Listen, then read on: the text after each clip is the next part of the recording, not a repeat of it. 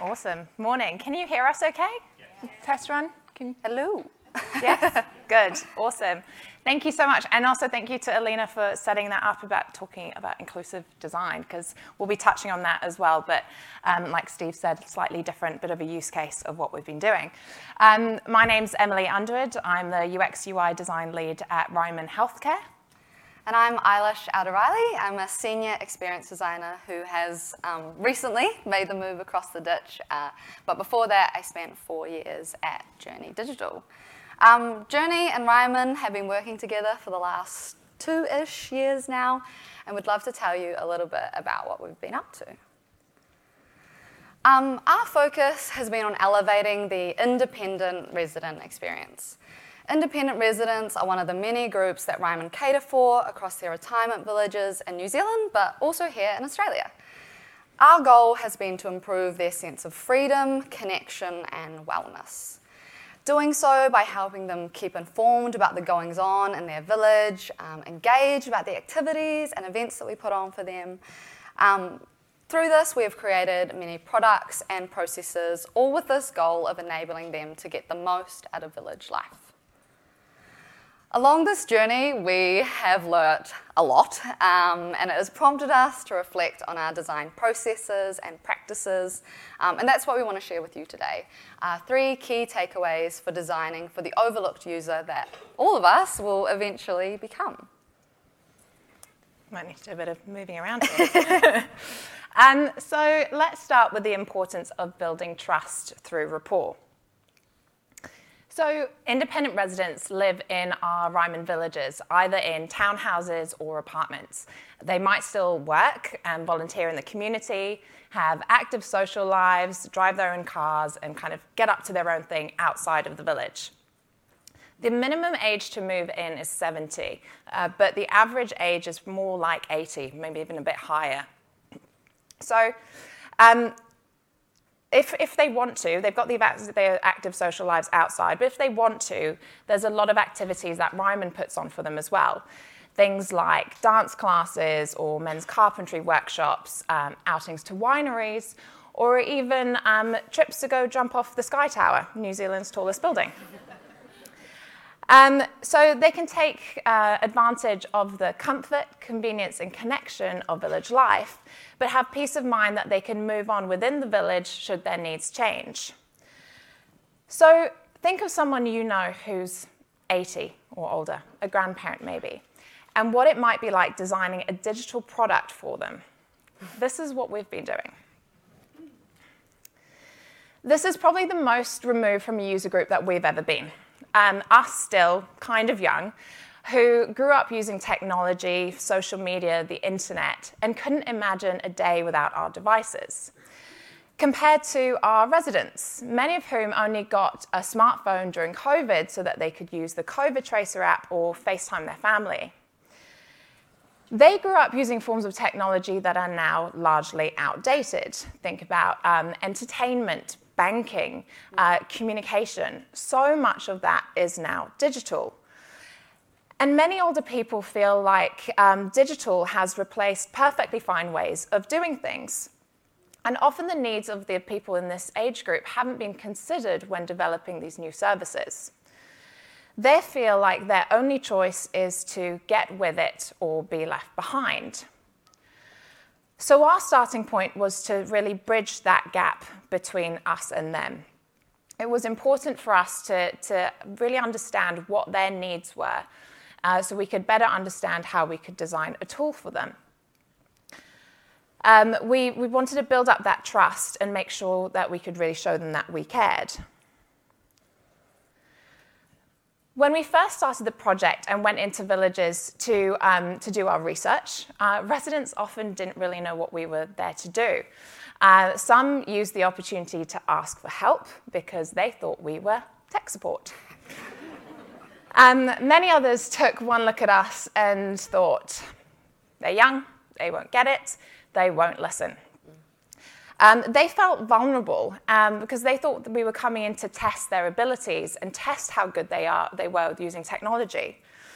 So the normal niceties of saying things like we're testing our designs or our ideas or our concepts here and not you just wasn't going to cut it. So our starting point was to really bridge that gap between us and them. We had to find a way to help them to open up so we could better understand their needs and show that we cared. For older people, time is care. It's not what you talk about with your grandma when you ring that matters, but it's the fact that you do every Thursday, that you show up. With this in mind, we learnt the benefit of a good yarn. We booked long user testing sessions with 20, 30 minutes built in to cover a range of topics, none of which were overly related to our tasks or agendas. I'm talking broad. COVID, baking, Jacinda, a bit of knitting, the vaccine, some of which should probably be avoided at most dinner parties. We went off on tangents and we didn't attempt to reel our residents back in. Believe it or not, listening to Barry tell me how important it is that lawn bowls greens remain even was important. Going off topic was okay. It told us that our vulnerable audience was opening up and letting us in, and that could only be a good thing. Being less rigid allowed us to navigate some pretty tricky territory. We had to balance not overestimating nor underestimating our audience. Placed too early on in the chat a question of, do you know what this is in regards to a push notification, could either get a confused and intimidated response from a resident, or a scoff at how ignorant we were for thinking that older people don't know how to use phones. So we kind of changed it up. We placed it earlier or further down in the chat based on the person. Reading the room and adjusting on the fly were important. By reordering our tasks and questions to flow with conversation, allowed us to be far less clinical and way more natural. I think we need to be careful not to get caught up in this fear of being biased and forget to be human. You know, scripts and testing are here to help us, not hinder us, so if it's not working, improvise. Remember, we're here to get to know our audience, not perform a rigorous test. Only genuine attention can really help build up that kind of rapport. It takes time, and there are no shortcuts. You might be a highly qualified UX researcher or designer, up to date with the most recent methodologies. But if you go in and you're more focused on the method rather than the purpose, you might come across as somebody who thinks that they know better, who isn't listening, which for vulnerable audiences is often all too familiar.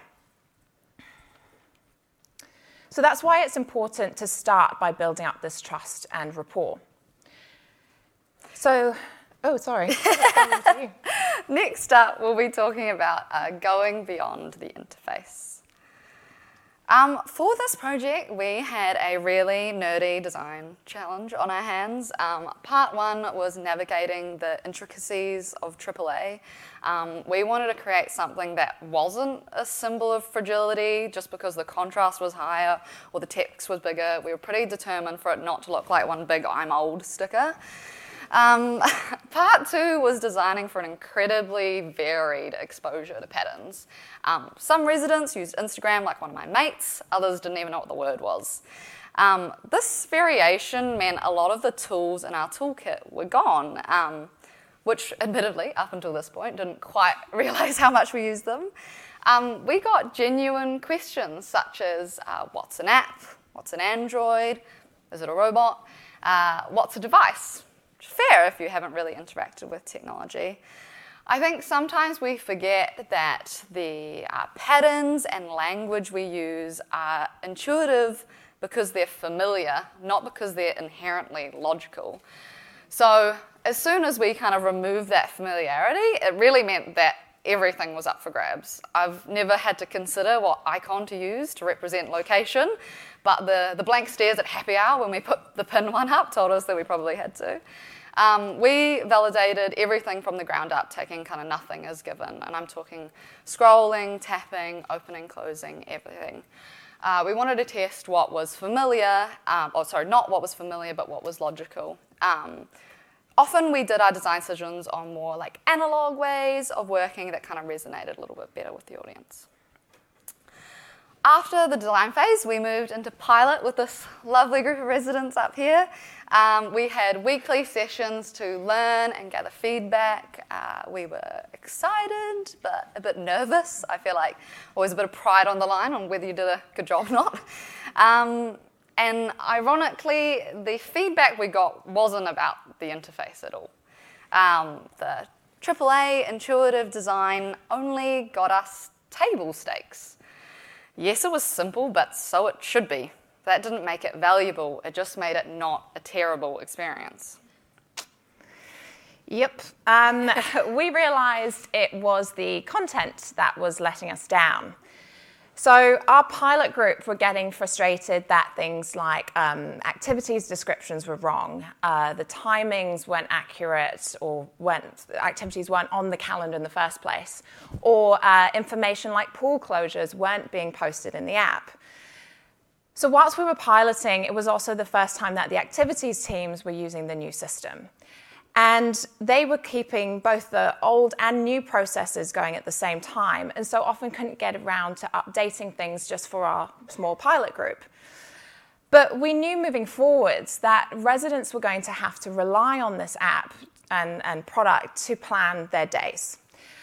So for example, if the schedule in the app was wrong, and Margaret missed the bus trip to the shops, she would miss out on the ability to go to the supermarket, do her own groceries, which was something that she enjoyed, but also that kept her independent. And that was what we were ultimately trying to encourage. So if the introduction of the app made the village team's lives harder and made residents feel like they couldn't trust the information in it, this just wasn't going to work. So we shifted focus.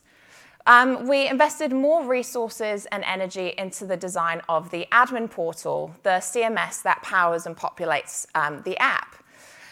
We reduced the load on staff and minimized the effort it takes to create that content.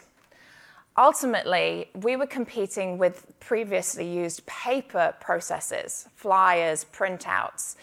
And if it was going to be easier for our teams to just revert back to that, then the whole app would fail.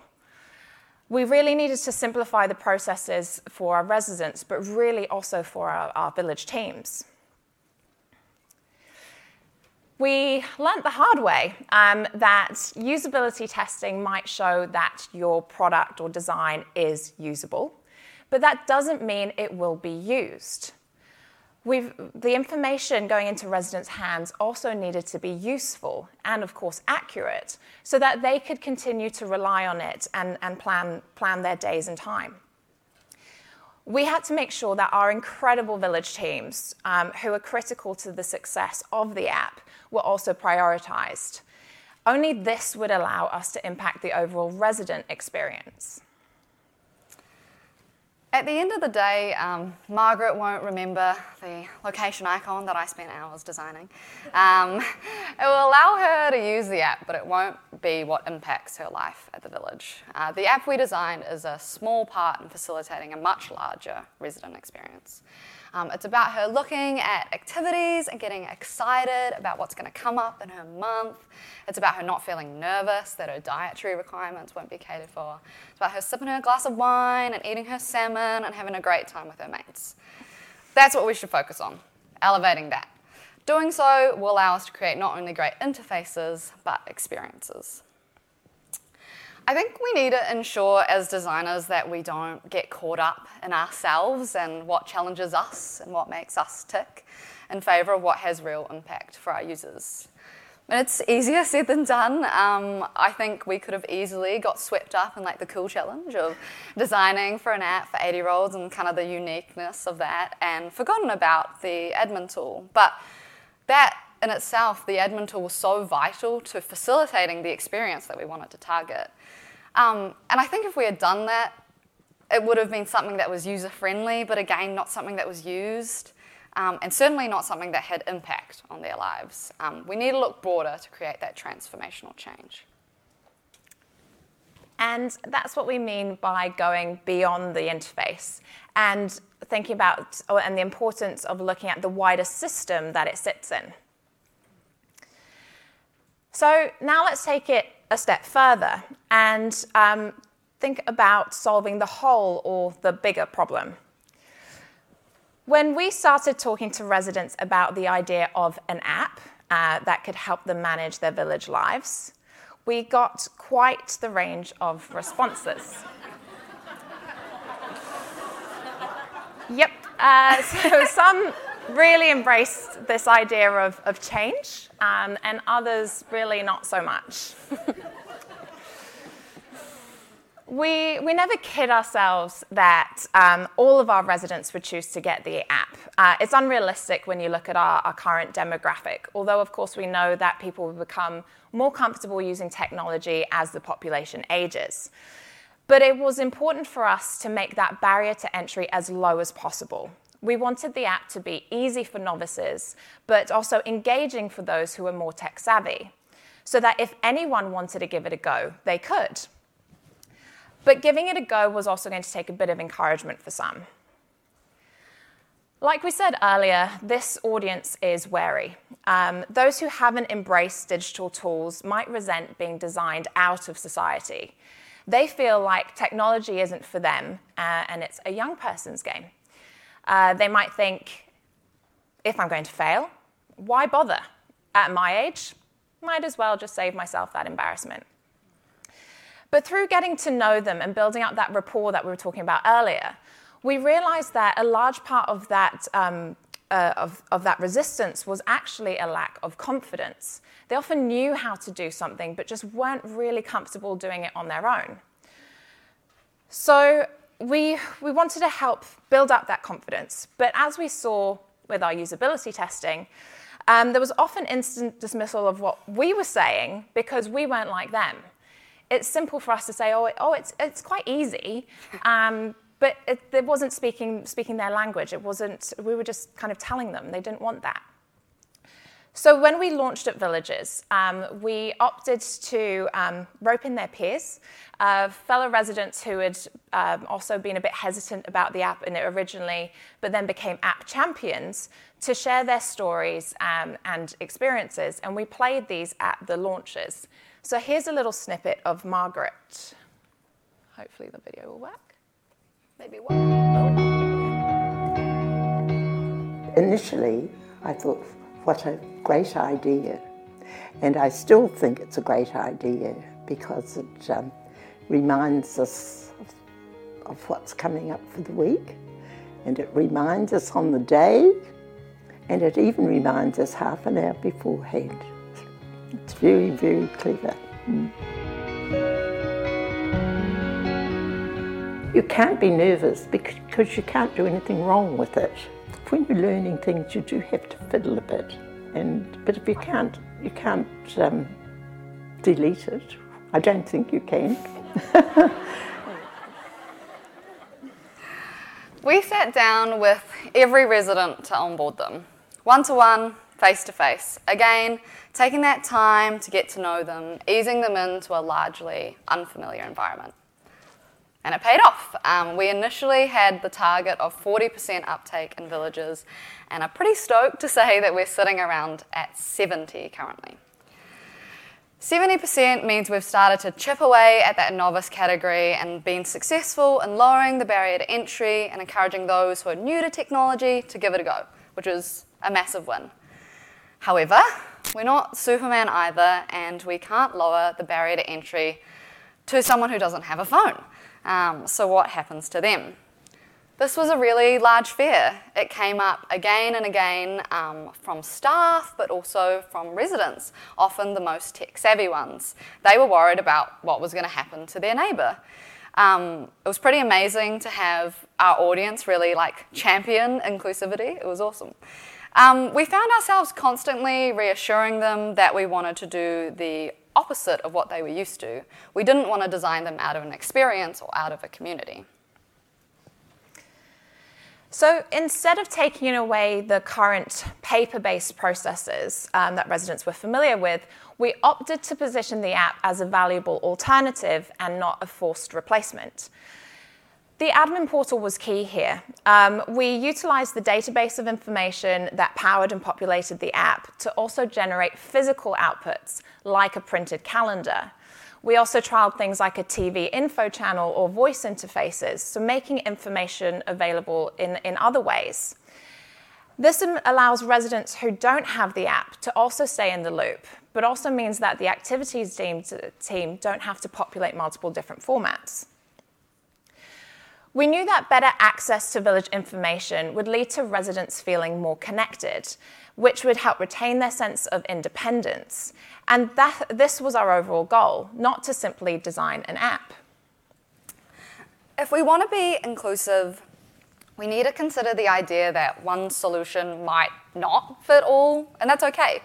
70% uptake of the app doesn't mean that it wasn't a good design or that we didn't do a good job.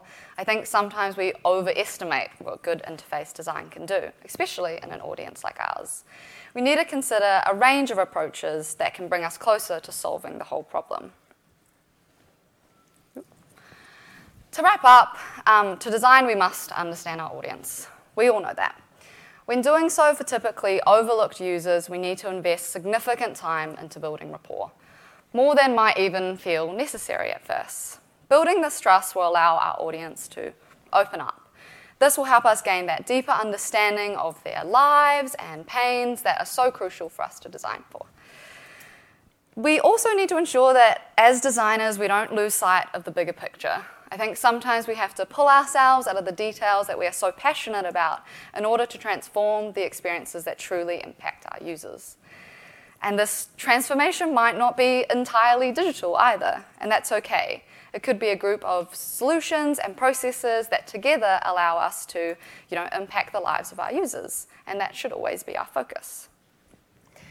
So these learnings are applicable to designing for older adults or products that they might be using, but also could be applied to designing for many other overlooked user groups. Think about the next billion users who are coming online now from developing countries.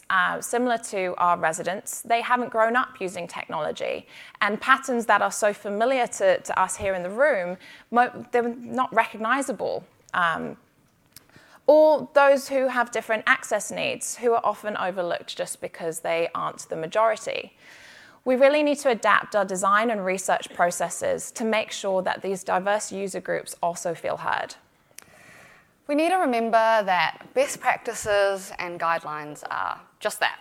They should serve as a starting point, but they aren't the law, and we don't need to be a stickler for the rules, especially in discovery. We should be open to doing things a little differently.